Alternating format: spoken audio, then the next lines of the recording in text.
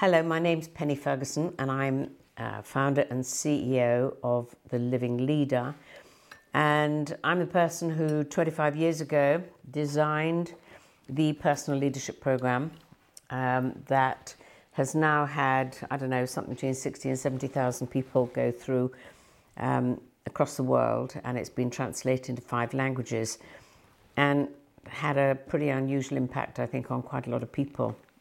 Touched a lot of lives, I think, which of course I feel pretty delighted and very proud about. The interesting thing is, the more that I deliver the program, which I still do myself personally, occasionally, not very often now, but I do, I don't think until I really began to deliver the program, I realized how incredibly important leadership is.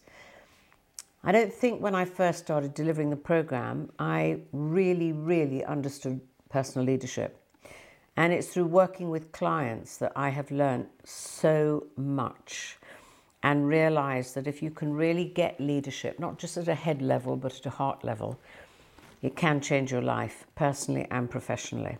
So I'm really very passionate about leadership.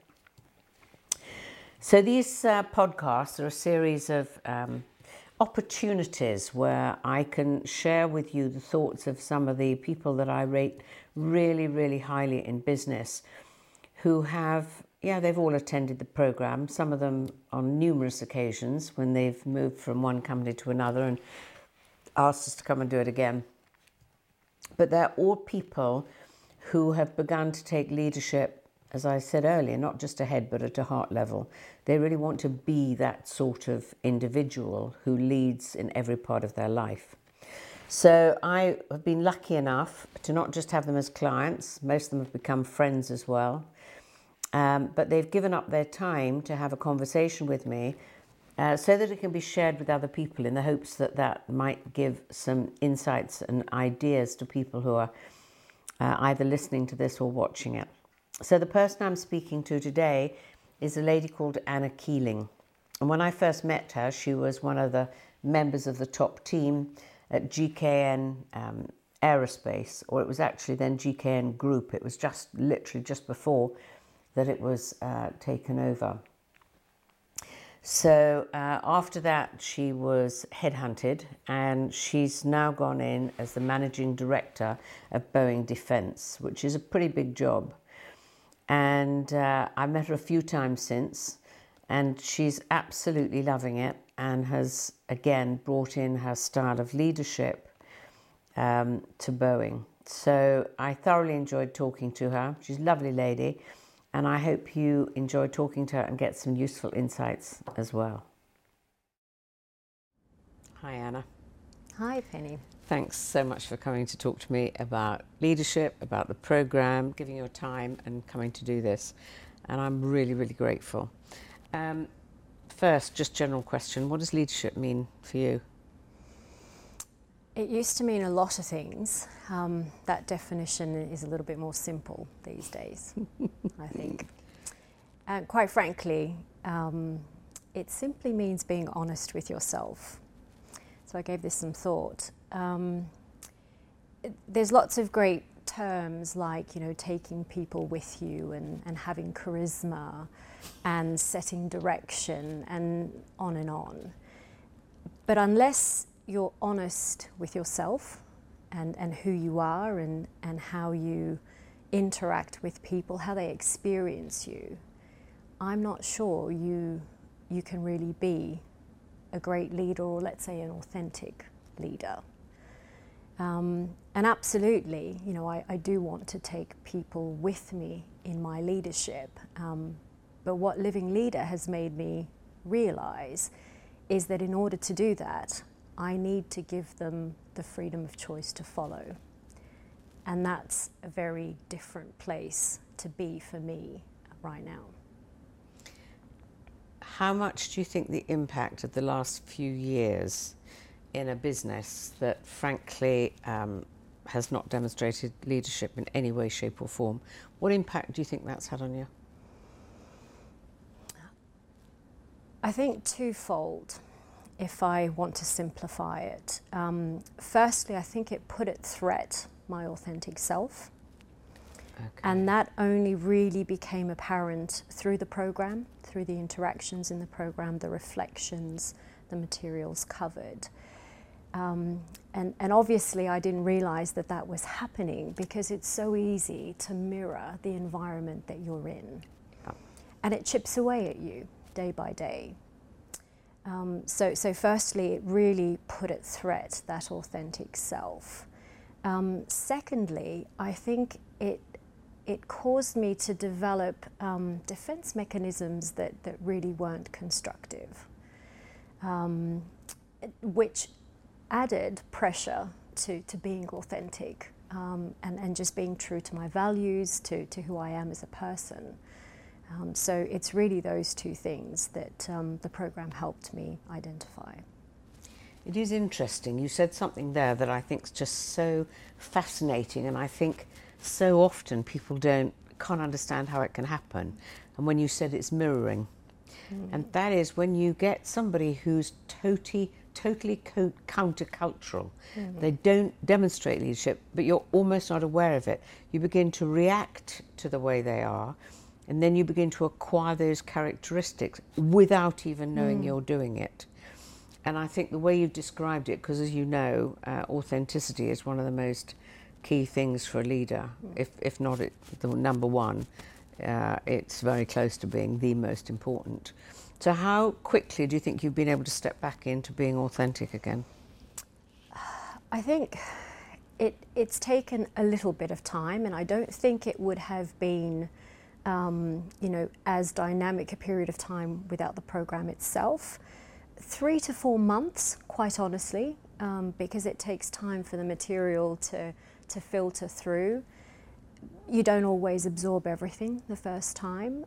And it was just a really refreshing Saturday morning when I woke up and realized this is me, and I think I'm, in a different place. I've moved through a very difficult chapter in my life, or a challenging chapter. So I would say 3 to 4 months, but I could have missed it. I think that's the risk. I really could have missed it. So just to go back to the mirroring, because it's such a gradual process, and again, there's lots of leadership material out there which says, make it or fake it till you make it. That mirroring is something which is natural, that there are different cultures, different environments. We talk about different leadership styles, and all of those things made it all too easy for me to think that it was okay. And that's why I think, after a 3-year period of being exposed to a particular style, 3 to 4 months isn't actually that bad. I think it's really good, and I think it's having the courage to wake up and say, my God, I have acquired this, not trying to back away from it, but saying, oh my God, I can see that I've stepped away from this. And one of your colleagues, who, as you know, is going through the program at the moment, he got some amazing feedback at the end of the day 2, when somebody looked at him and said, welcome back. Wow. And, he'd recognised, he's had the courage to be very open and said, I got it wrong. I'd acquired exactly those characteristics, because you were in the similar situation. But somebody actually just said to him, welcome back. And that's great. I think it was a bit special that he got that as well. And it was that sort of experience, that Saturday morning. I can't tell you the date, but you do. You just, you wake up one day and you know that you're at the other end of the tunnel, and you just feel different again. And it was great just to feel me and to see that experience for what it was, and I think to learn from it in a different way, because I could have learnt from it in the wrong way. Yeah, unfortunately that's too easy to do as well without even knowing.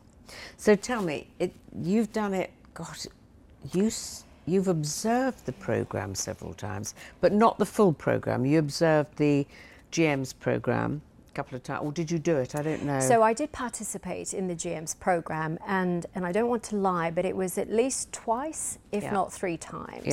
But it was in a briefed version, so a day and a half. So you've now done the 3-day version, Yes. okay. Tell me, what are the bits that for you resonated the most? There were many. There were many. I think the most powerful is the very simple model of stimulus and response. And I neglected to mention that one to you earlier. And that's really, I think, been my biggest insight, especially given, you know, the 3-year period of a certain type of leadership we've spoken about. The fact that I have a choice to assess my situation, my environment, and what that environment is you know, firing at me, providing me with. That was probably the most impactful. I'm in a new role right now, which is a business transformation role, and it is a newly created role for GK and Aerospace, so there really aren't any parameters. There's very certainly an objective to improve business performance, and it's the, you know, the financial business performance primarily. But there are, I think, 2 other models which are really helping me think through how I approach the role. And I've almost had a little bit of a restart on the role recently, and I'll explain in a moment. So Hertzberg's model, of course, because for me personally, I needed to understand certain hygiene factors related to the role. Yeah, you do. I'm building a team, I'm onboarding some people. It's a very small team today, but again, that model is providing me with good insight to have those discussions, not just fundamentally what people need in the role, but more importantly around those motivational factors. Yeah. Because the role of transformation is so ill-defined within the organization today. Yeah. So that's been extremely useful. And then, of course, the second model, which I know you'll remind me the name of, is what I call the I&O model. Yeah, integral performance model. Yeah. Right. So looking at organizational factors and individual factors. And I think that with the Hertzberg model, they complement each other quite nicely, because with Hertzberg's model, I can have a very personal discussion with people about their role. And then with the I&O model, we can talk about how that role fits within the broader context of transformation of the organization. What do we need in terms of systems and structures? How are we going to, you know, make these roles and our objectives credible? But then how do we ensure we take the organization with us? Because fundamentally it's all about change. If you take the Hertzberg model and turn it on its side, everything that's below the line, the hygiene factors, goes on the O side, then everything that's above the line, the motivators, go on the I side. So they absolutely 100% link. Yes. 100%. As a matter of curiosity, you've been through and you've seen a few of the people who've been through the programme. How much are you beginning to see behaviour change? Dramatic. And obviously you see more changes with the people that you work with very closely. Yeah. And so I've had my executive assistant on the programme, and I'm absolutely thrilled for her. I mean, we've been doing a lot of work together in the professional context, but she's faced some, you know, personal challenges at home, and the programme has made a tremendous difference for her in the relationship with her husband, who's been going through some health issues recently. And so she's just a much happier person at work. You know, she's more focused, she's definitely more at ease. And that's not to say, you know, she's always been very professional, but it's just lovely to see her so much more at peace within herself, and having that harmony both at home and at work. I've recently onboarded a financial controller to the team. This is someone I haven't known very well, an individual that comes to us from the previous GKN group. So we're building a working relationship. She's trying to get her head around a new role. You know, she has a personal style also, and I think the program has given us a common language, and one that we found a lot sooner. She's quite a reflective individual, and I'm finding her bringing forward, you know, models, ideas, concepts from the course itself as a way of building her role, as a way of, talking about objectives. So it's been a great foundation for us. Well, the thing that I'd really like to ask you, because I found this absolutely fascinating, having personally run the programme for you and the transformation team, you've got hugely different cultures. England and USA, UK and USA versus the Netherlands. And Sweden. I mean, unbelievably different. So how do you see, because that's almost a microcosm of how it could be, how do you see that working now that you've all begun to get a common understanding of the way we're looking at leadership? I think in the short amount of time between having completed the program, even the first 2 days, and now our interaction is a marked difference in how we operate as a team. Again, I'll say what I say before, it's given us a common language, especially when we have so many different cultures. It's given us a way of being with one another. The communication model was really instrumental because, of course, we can refer to, are we in the blue, are we in the green, are we in the red? So I think what's actually happening is we're using the material from the model, the insight from the conversations, just the experience of really diving deep and getting to know one another as people to create a new team environment, and using that common experience as the basis for that team environment and culture, you could say, rather than just trying to bridge some of the differences which were apparent, but the scale of those differences wasn't really apparent until we started to have the conversation around living leader. So I think it's been fantastic, and people recognize it as well. So after the very first team meeting, and it was a phone team meeting that we had post the program, one of the colleagues towards the end simply made the observation, wow, this is already a very different dialogue. This is already a very different way of being with one another and understanding one another. And I think if we hadn't done the program, we would not have been as clear as we are right now, maybe 4 weeks post-program, about what it is that we want to accomplish as a team. How we want to be with one another, how we want to open up the scope of the transformation, because we just know so much more about one another and our strengths, and we can leverage all of that in creating these roles. So actually what you're saying here is that there's another bit of the programme that for you was very powerful, and that's the first one, the introductions. Absolutely. And I think I've had the luxury, as I've said, of experiencing parts of the program previously, which probably made the full 3 days very powerful for me as a leader. But what's really surprised me is how it's resonated with the other team members, given that they come from such diverse backgrounds, not only cultural, but in their roles. I have finance people, I have true transformation people who have worked with culture or process transformation. I have people who are operational leaders, who are commercial leaders, who are HR leaders. So it's such a diverse team. And I think, the impact that it's had on those people is one of the great values that I got out of the program. How important do you think it is that you experienced it all together? I think the answer is obvious. It's essential.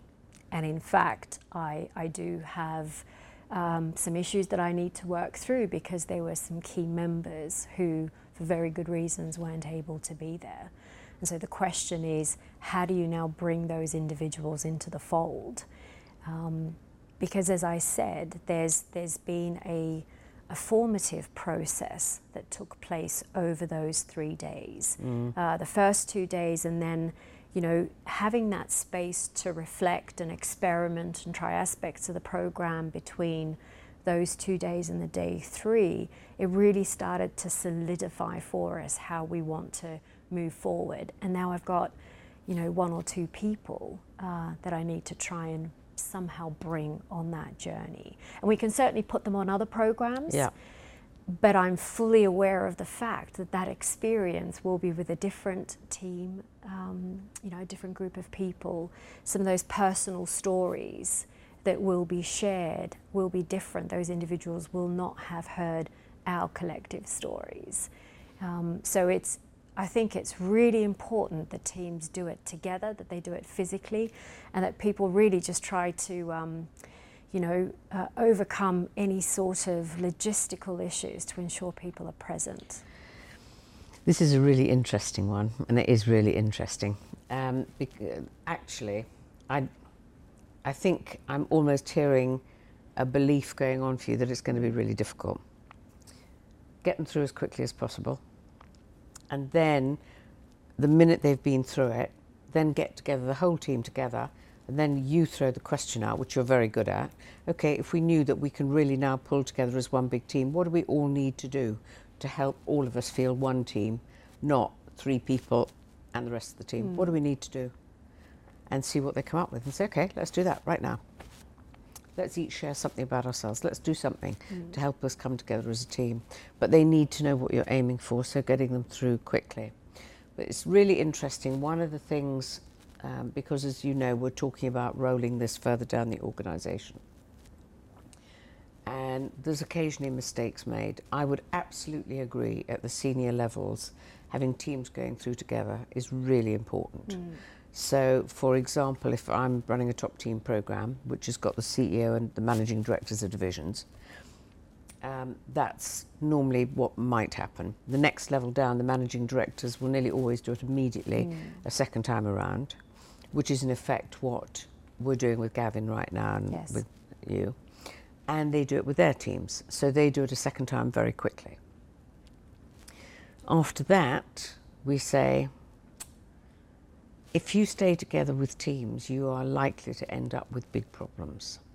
So, for example, when we did it out in Direct Energy, and I think the first division was Direct Energy Business, and it was based in Pittsburgh.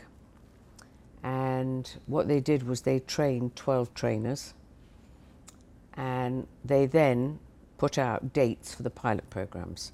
And they said, here are the pilot programs. Sign up to one of them. When there's 8 people on it, for a pilot you can't have more than 8. Newly qualified trainer, 8's enough. Once there's 8 on it, it's full, book yourself in another one. So they all got on. They were full, would you believe, within 24 hours, because message had gone out, this is amazing, get on it. But then it's down to the manager to be able to say to their teams, okay, once you've all been through it, let me know. And then what they do is ask one of the trainers to come in and do half a day pulling it all together. Another company we worked in, who at this point will remain nameless, they said, no, all the way down it has to be teams. And because they couldn't get their trainers trained quickly enough, they said, would we kick it off with the first 500 people? So we ended up with, well, it was meant to be 54 programs. Had to be teams. You cannot believe how many were cancelled at the last minute. They wanted to change dates, rearrange dates. Somebody was off sick, somebody was called to a meeting, they couldn't make it. Team's not complete, do another one. They ended up, and this is no exaggeration, with about 60 grand's worth of cancellation fees. They wouldn't listen, and they said, no, it's down to the manager to pull it together, but if you always go for integrated teams, you're going to have a problem. And sometimes you get real opportunities because people from other divisions suddenly begin to understand some of the challenges they're having in that division. Oh my God, I'm always whinging about you, but I never knew you had that. So it's really interesting to think of the different ways that it can be used. Now for you, pulling together such a diverse group from all different areas, culturally, different functions, different everything, absolutely right, a team. And it's a newly formed team and new everything. But further down, I'm not certain. And I agree with you. I can absolutely see the logic. And, you know, as we make our way through this journey with GKN, one of the recommendations that I really want to make to the organisation is exactly that. Because, I mean, this programme has a real power to change culture, influence culture, or at least be an element of whatever culture an organization wants to choose. Yeah. I think it's that powerful. Yeah. So I agree with you that the best way to have that impact is actually then just to leverage, diversity within the organization and have very different groups of people coming together. Because as I said, one of the key strengths for the program for me was giving people this common language and a common experience. And if you really want to impact an organization rather than just a level or a team, then you want to do as much mixing as possible so that very different people from different parts of the organization, or just people that might work in the same facility but not interact on a daily basis, are given that common language, are given that that common experience. So it can actually help in many different ways, whether it's engagement, for example, it has that aspect. Whether it's, like I said, supporting a cultural journey that you want to take within the organization. So I absolutely agree. I would definitely mix as you go further down the organization. It's fascinating. I mean, we hate charging cancellation fees, but that really almost wound me up. I thought, please, will they just hear and listen? And it has to be integrated teams. And it was a shame because I think they missed opportunities there. But I learnt so much when I was working with that team of yours very recently. I honestly had no idea at all that the culture from Sweden and the Netherlands was so utterly different. And where I heard examples, and I'd be interested to know how you think you're going to work with this differently. There's one area where you've got a boss of a team which is half from the Netherlands and Sweden and half from USA, mainly USA, UK. Mm-hmm, mm-hmm. And certainly the ones who are there are feeling incredibly frustrated because they feel the person above isn't understanding it. How do you think that you are working that enables those two very disparate cultures to pull together? It's a good question. I think what the program has enabled us to do is identify those exact blind spots. Now, I think we all believe once we get to a certain level in our career, we're experienced leaders. We've seen a lot. We've been met with different challenges. But on this occasion, I have to admit, I had some blind spots, and that, for example, was one of them. And unless you have the awareness, you can't address the issue. So the very first thing is I feel, much more empowered now that I have that awareness. It is about having the right discussions with those people.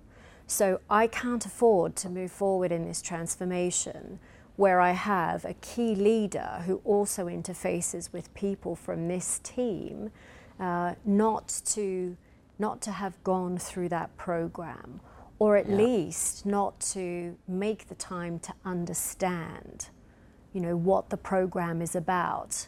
So just like you talked about, how do I now move forward and probably even leverage my team to bring into the fold those one or two individuals who weren't able to be there with us. I can use the strength of that team now and the insight that we've collectively gained to help manage these other stakeholders until such a time, because I think it is our intent actually to have this leader go through it. And it just sort of, brings something else to light. We can, manage up in the organization the people who I lead, who then report, hard line. We're a matrix organization, so they will report in a hard line to other leaders in the organization. I can give them all the tools I can for managing up. Yeah. But unless we as an organization really look at the situation seriously and say, this has to come from the top. And there are just some key leaders across the organization who are going to have to go through this program. So I think that's two ways. that I can address the issue, leveraging what we as a team have learned to influence and manage those stakeholders, but also, as I said, working now with my CEO, again, to say we really need to, we need to do this properly from the top. And I know we tried, and we had a really accelerated program with the executive team, obviously for circumstances beyond our control. Yeah. But one of the conversations that obviously Gavin and I, my colleague, are now having as he's going through the entire program, we're having that reflection to say, we just scraped the surface. Yeah. And if we really want to be walking the talk as leaders, we really need to go back and say, right, what do we as an executive team do to correct those circumstances beyond our control previously? Well, the first thing you need is to have somebody who's much more skilled, been through the masterclass and keeps the top team aligned. Keeps coming back again and again. Yes. Hang on, what are we doing here? What's the message? Absolutely. Is it all O? Have you remembered how to get people to take ownership? That's one of the challenges. I have to say, one of the things, and I was somewhat blown away on the day 3 on your program, where you had a real meeting, okay, and you chaired it. I would say, in all the time I've been delivering this program, I've never seen somebody deliver as a chairperson as effectively as you did. You were outstandingly good. Thank you. Whether that's been with you for a long time, whether it's because you've taken more from the program and now working with it consciously all the time, but it was outstandingly good. Thank you. I will put, part of that to the program. A lot of this for me has been about choice. I said at the very beginning, what does leadership now mean to me? And the idea that's sort of coined in my mind as I reflect on the experience about giving people the freedom to make the choice to come with you, rather than, dragging the horse to water. And you can only do that, I think, if you're confident as a leader.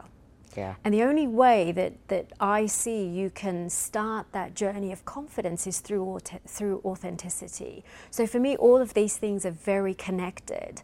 But Living Leader has given me the insight to connect those things, to actually make those connections. I think what I'm really quite amazed by, Penny, is that, having done the program for the 3rd or 4th time and in its entirety, it's given me a level of leadership flexibility that I didn't have before. So while I, could have said I'm a competent leader, and I believe I'm a competent leader, it has enhanced that competence by giving me that level of what I call leadership flexibility. Because I can make these connections, and it's helped me enhance my confidence. Yes, I am confident, but it's helped me enhance it. So now I can really stand up in front of people and say, right, this is what I think we're about. What do you think we're about? And how do we arrive at somewhere, together? And it's even, enabled me to have the difficult discussion much easier. If that's not where you want to go, that's fine. I respect your decision, but this is what this team is about. So let's have a different conversation. Maybe there are some other options we can explore for you. But I'm very clear about where it is that we want to go. And I've always said in the past, I take no prisoners. Now I really mean it. I don't take any prisoners. Yeah. And it's not, an aggressive discussion. It's not a difficult discussion. It's a really normal discussion. It's very constructive, and it allows that individual to make a choice. So I think that's what the program has done for me. How much has it helped you manage upwards? A lot, because with that confidence, I think, with that awareness of knowing who you really are about, those discussions with, we all have a manager, we all have a boss. Those discussions with my CEO, they're almost peer-to-peer discussions. They should be, because, I have respect for him as a leader, but he's a person, and vice versa. I think by, reflecting that level of confidence, reflecting that level of authenticity, and just being very clear about what I'm about, what this role needs to accomplish, I'm able to give him feedback, which I think he really appreciates. Which is great. And I think I mentioned to you in the program, yes, I'm a mature woman, but I feel awfully grown up these days. And that's what's really resonating in those discussions with my CEO. And grown up is, it's a nice way of putting it, but I think we can all talk about professional maturity. Yes. That's the right way to talk about it. And what I'm seeing in, in my team, what I'm seeing in myself, what I'm seeing in some of my peers who have taken on board the concepts of the program, where now I think, leading with a level of professional maturity that we probably didn't have before. That's a great way to think about it. It is, it's lovely. I have to say, though, you did impress me on that afternoon. I thought, wow, impressive lady, very impressive lady. Perhaps you could now stop being the chairperson for the top team. God. Right, let me ask you on the other side. It's called a personal leadership program because it is very much about personal, who I choose to be, as you've just been saying. What impact do you think it can have on personal life? What impact has it had for you? It can have just as much impact. And let me maybe sort of tell a bit of a story. So my husband and I went through quite a transformation 7 years ago. He experienced some health issues which we didn't anticipate. He was a fit, healthy young man. Those medical challenges resulted in some physical, transformations. So he has a slight incapacity. He had a stroke. Let's just be open about it. And yeah, that has been difficult. Obviously, it'd be difficult for anyone. Let alone in a relationship of, two equals, partners, people working together, and people who deeply care for one another. It's been difficult for him, of course, because, he wants to return to a place of confidence and capability that he was before. And it's been difficult for me because, I really want him to get there as quickly as he can, and I want to support him. And obviously, while he's going through this challenging time, I want to protect him, quite frankly. So, being a leader doesn't stop when you leave the office. And I think that's been one of the other insights that the program has given me. That, if you're a leader, you can lead in your own personal life just as well as you can do at home. And obviously I think I know the question you're going to ask me. It's really interesting. I talked about professional maturity. It's helped me to have a level of maturity in my relationship that I probably forgot I needed to have before. Because yes, we are two adults, and like I said, I've wanted to care for him and protect him and support him, and all of those things are very important. But the one thing that I think I forgot throughout that process is that he's still a grown man, and he can make his own choices. And I think in trying to set him and us on this path of recovery and moving forward and building a new future, I didn't always give him the choice. I made some of those decisions for us. And as painful as it was, I think, as difficult as it was, the program helped me, open my eyes to some of those behaviors. And of course, I was doing it for all the right reasons in my mind. For all the right reasons. And that's been a more difficult journey. Yeah. Simply because, things at work it's easier to categorize things at work. It's easier to think about, maturity at work. It's easier to think about decisions. We don't always think that way at home. we simply look at the people around us and know we care for them and we want the best for them. Yeah, it's not always the right thing to do. I mean, it is, and obviously I know quite a bit about what you've been going through, but when I look back on bringing up my children, I love them so much. And every time they wanted advice, or every time they wanted to do something that I thought it's going to be the wrong thing, it's going to be wrong thing according to who, by the way, according to me. Right. It's going to be the wrong thing, you know, they've got other choices they could make, would be much better. Always wanted to tell them, always wanted to say, no, hang on a minute, what about doing this? No, that's not the right thing, you need to do this. Because you love them so much.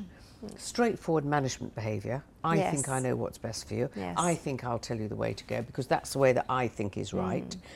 So there's no question I did that. You know, I wish I'd learnt it before I was 50. You know, it would have been great before the kids had grown up. But I didn't. And so you're saying, gosh, I was doing, and that's what you were doing at home. You were loving so much. You're wanting to say, I think you need to do this to get better and that to do better. And if you could do this, that'd work. Because you love them. And it's recognising, but that's management. That's management, and that's me saying, Yeah. I think I know what's best. I think you need to do it this way. It's all through loving. Yeah, and I think it was so difficult for me to see it because I simply wanted to help my husband find happiness again. Yeah. And that's a really admirable objective. That doesn't sound like management, No. right? And so I just wanted to do everything I possibly could to help him be happy. Yeah. But what I didn't realize is that I was actually trying to impose on him a state of what I thought was happiness. I know. And it was actually putting pressure on him. It was completely counterproductive. Yeah. And again, as painful as it was, what I needed to do was step back and just allow him to make that choice. And it was a really, pardon the pun, penny-dropping moment to realize that I can't make him happy. I can influence, I can support, I can be compassionate, I can be loving, but I need to be loving from here. And I need him to make that choice for himself. And quite frankly, you know, some of his choices were about being miserable for a bloody long time.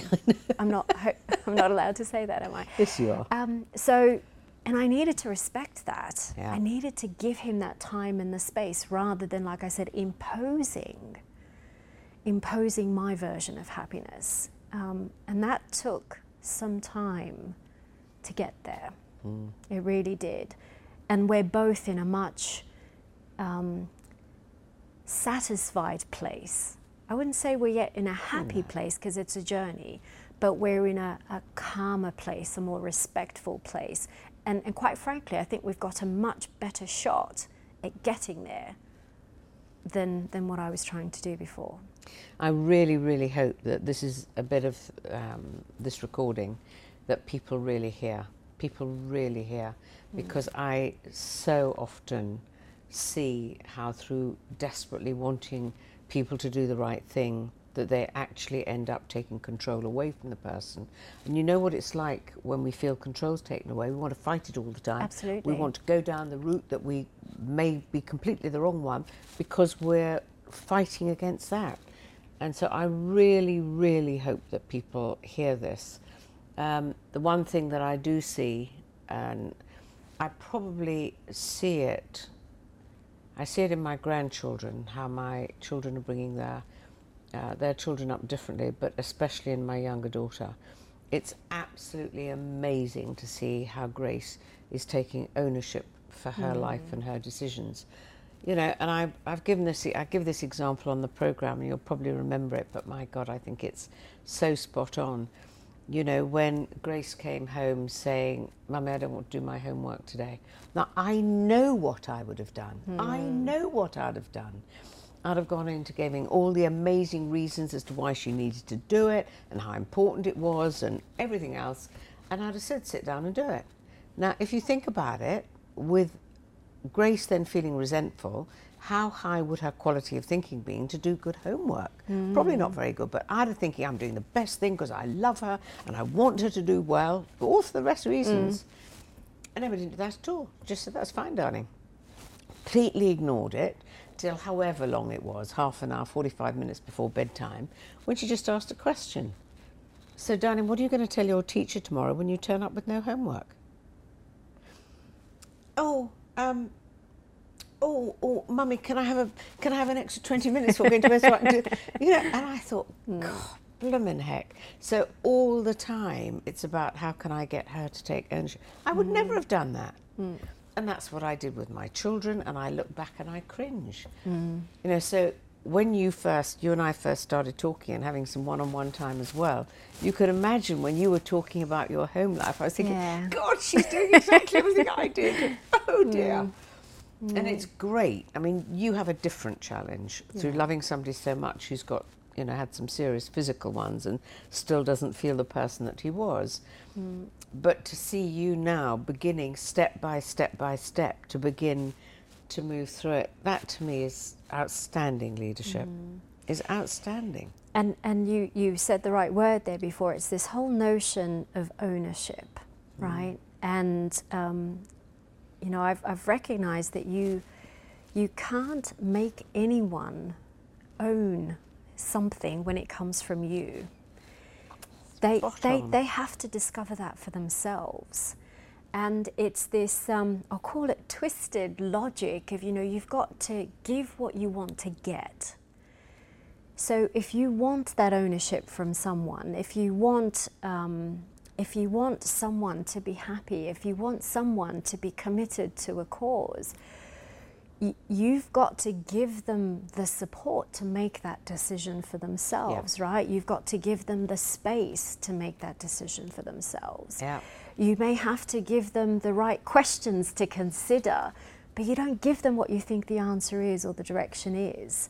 And that's why I call it, it's not an intuitive angle to look at leadership, because it is about leading through letting go, right? Not letting go that you're ambivalent, that you no longer care. It's actually caring in a very different way, but giving people that freedom to take the reins and be grown up and be mature, regardless of age or position or situation. Yeah, it's really enlightening, really enlightening. But you did something even braver. You went back to your husband and told him you'd been getting it wrong. Yes. And you actually said, I've been endeavouring to do this. And I think that created almost a step function in change. I really do. It did. And, no one likes to admit that they got it wrong. But I needed to do it. I needed to do it for me as much as for him. And I asked for him to listen. I asked for him not to judge, which he was wonderful at. And obviously he gave me just that space to say I did get it wrong. And you're an adult and it is your life. While I may want many things for it and many things for our life together, there's a different way for us to get there. And that does involve you making your decisions and choices. And yes, it's like I said, it's really changed the maturity of our relationship in these current circumstances. Well, I have to say that I find you really inspirational, because the way you've stepped into it and you've taken it on board and said, this is where I'm going to live my life, in every bit of it, I think is truly amazing. As I say, seeing you perform on the afternoon of day 3, I thought, oh my God, this is a special lady. And seeing what you've done with your home life, because I know how challenging that's been. And you've shared a lot of it, for which I'm very, very grateful. I just want to ask you, if you just had to say no more than 2 sentences, what the programme has done for you, just literally in 2 sentences, what would you say? Let me give that some thought. 2 sentences.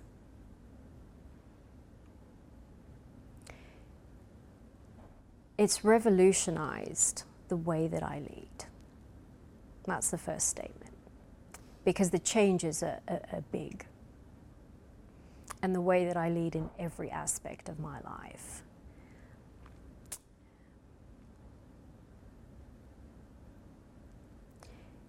It's really helped me understand what I'm about as a leader, more so than any other program that I've done. They would be my two statements. And of course we can go into great detail, but it's been incredibly impactful for me. And I look forward to the day you're teaching it, because that's the most powerful way to hold on to it. And you will be outstanding. You will be outstanding. And I suspect there'll be people saying, oh my God, I'd love to have her running, taking me through that 3 days, and the experiences that she can share will be truly amazing. You're a very special lady, and I want to say thank you for giving me the time and coming and chatting to me about this. And I hope that everybody who watches this, and there'll be a lot of people watching it, take a huge amount from it, and that you inspire them to truly become an outstanding leader. So thank you so much. Thank you, Anna. Thank you very much, Penny. Absolute pleasure. Thank you. So I hope you enjoyed the conversation that I've just had with Anna. Very interesting lady, Anna, and I found it quite fascinating. And I suppose especially I feel this because I'm recording this around International Women's Day. And it was very interesting. I think she was about the only woman on the team that she was in previously. And I had the feeling, just a feeling, that maybe they hadn't understood. No, understood might be quite slightly the wrong word, but seen the potential that Anna actually had. And I could see it very clearly. And the thing that has been so interesting to me is that she has now gone to a role which again is quite a male industry, and yet what she's achieving there is phenomenal. So I think it's really interesting to see on this International Women's Day whether always diversity is valued and appreciated. I think sometimes it isn't. Sometimes, you know, when we have somebody who thinks differently from us, we're apt to do our best to convince them that it's really important that they think like we do. Because, of course, we have experience and we have wisdom, and we really think if we can share all those thoughts and ideas, rather than saying, wow, this is a very different perspective, very different. Maybe I can take something from this and learn something. So that often has been my experience. And when I look back at my life, I can remember how often I used to get it wrong, but mainly from my leadership perspective as being a mother. I was nearly always convinced that I knew better than they did because of my wisdom and experience. And so I was always giving advice, which of course is not really a great leadership behaviour, but I, at those days, was firmly in management role. So I hope you found that interesting listening to Anna. She's doing incredibly well where she now is. And again, remember what I've said at the end of every podcast. If you have questions that you would like to ask me, or indeed you would like to ask Anna, please come back to me, penny@thelivingleader.com. Ask me the question or give me feedback. It is so valuable, and it will enable me to do podcasts that might be even more useful for you at a later date. So please do that. And it's a pleasure to yet again be sharing these wonderful people with you. I look forward to meeting you on the next podcast.